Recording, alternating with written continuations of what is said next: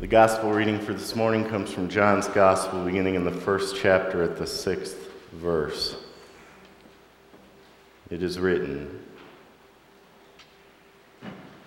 "There was once a man, his name John, sent by God to point out the way to the life light. He came to show everyone where to look, who to believe in. John was not himself the light. He was there to show the way to the light. When Jews from Jerusalem sent a group of priests and officials to ask John who he was completely honest. He didn't evade the question. He told the plain truth. I am not the Messiah. They pressed him. Who then? Elijah? I am not. The prophet? No. Exasperated, they said, Who then? We need an answer for those who sent us. Tell us something, anything about yourself. I'm thunder in the desert. Make the road straight for God. I'm doing what the prophet Isaiah preached. Those sent to question him were from the Pharisee party. Now they had a question of their own. If you're neither the Messiah, nor Elijah, nor the prophet, why do you baptize? And John answered, I baptize only using water. A person you don't recognize has taken his stand in your midst. He comes after me, but he is not in second place to me. I'm not even worthy to hold his coat for him. These conversations took place in Bethany on the other side of the Jordan, where John was baptizing at the time. And this is the word of God for the people of God. Thanks be to God. Amen. Would you pray with me, please?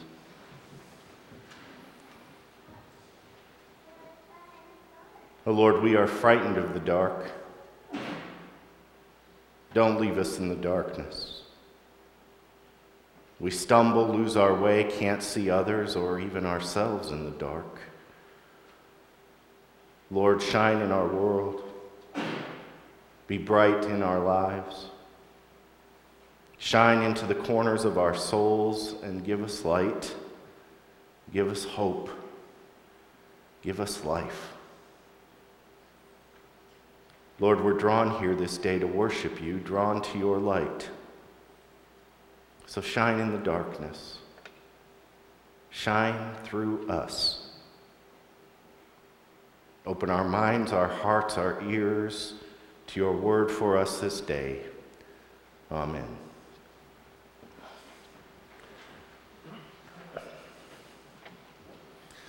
I remember bedtimes as a child and being a bit uncertain, shall we say, of the dark. I was comforted by knowing my parents were near in the other rooms of our house. We had a nightly routine that would involve prayers and my mom tucking us into bed. And I remember being comforted every night by a wind-up teddy bear who slept in the same bed with me until I was about 9.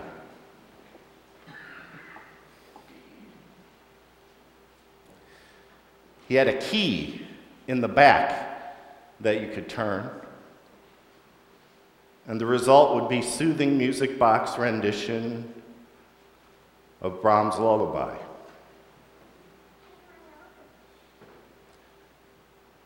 Now, no matter what was going on in my childish world, that lullaby voice would ease my fears and point me to sleep every night. If you get nothing else out of what else I have to say today, hear this. Nothing tames our fears of the dark like a light or a voice.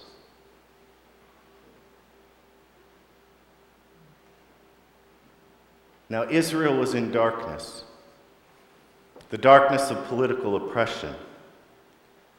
Judea was occupied by Rome. These are the people on whom light has dawned, says John.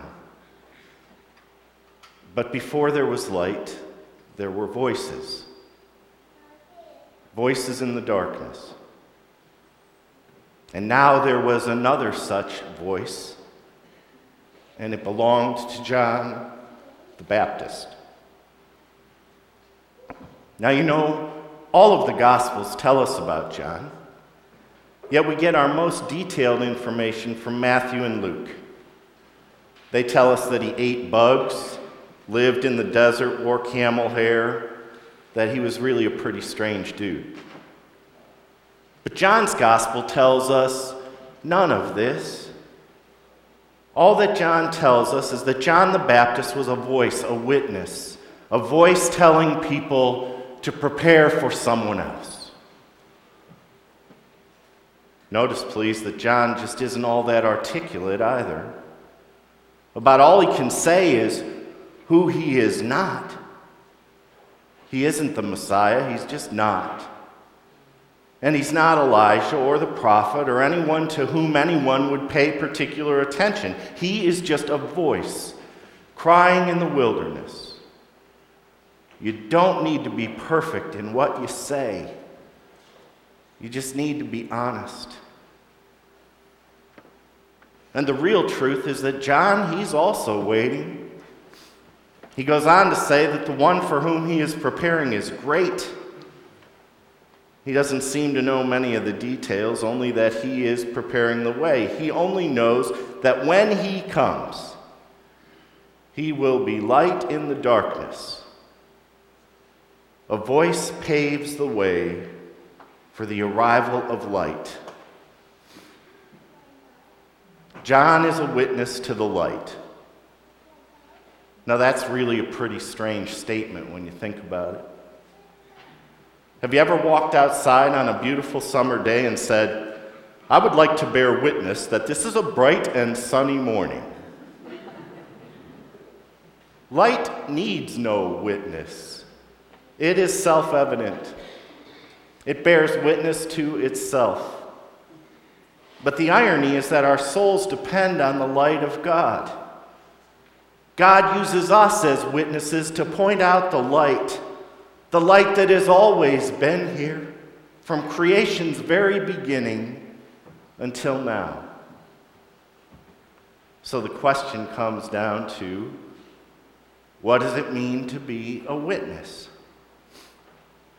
Well, a witness has seen something. We all know that. We've seen enough courtroom TV dramas to know that a witness is valuable because he or she has seen something crucial that will either help convict a criminal or set an innocent person free. But you cannot witness to what you haven't seen. So I ask you today, have you seen Jesus, the living light?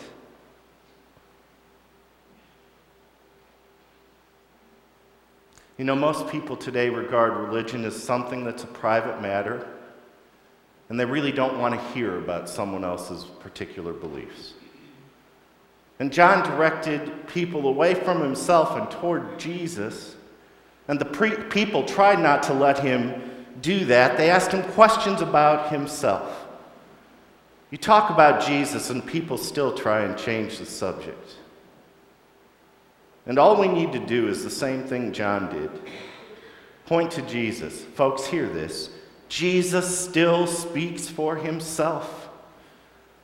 And his words and his actions are the very word incarnate. Our words, our voices are but air. But Jesus is full of grace and truth.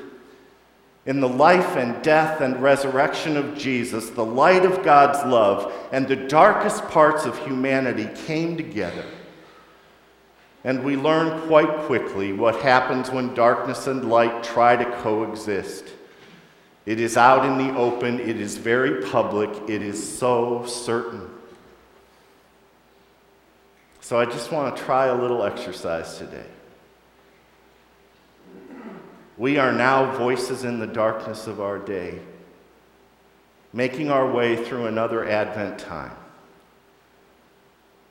So I'm going to ask you to turn to each other and share for just a couple of minutes why you came here today. Why is your faith, and maybe even this congregation, important to you? Just take a couple minutes.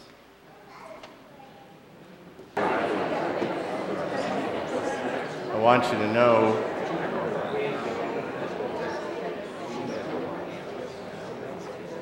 you have increased my hope this morning. I came to realize that we expect people to talk about church and talk about Jesus outside of here, and if we never talk about why it's important to us here, our hopes of you sharing that outside of these doors are probably not that great. So hearing your voices so readily raised is hopeful to me. And I want to encourage you this morning, because the world still longs for good news.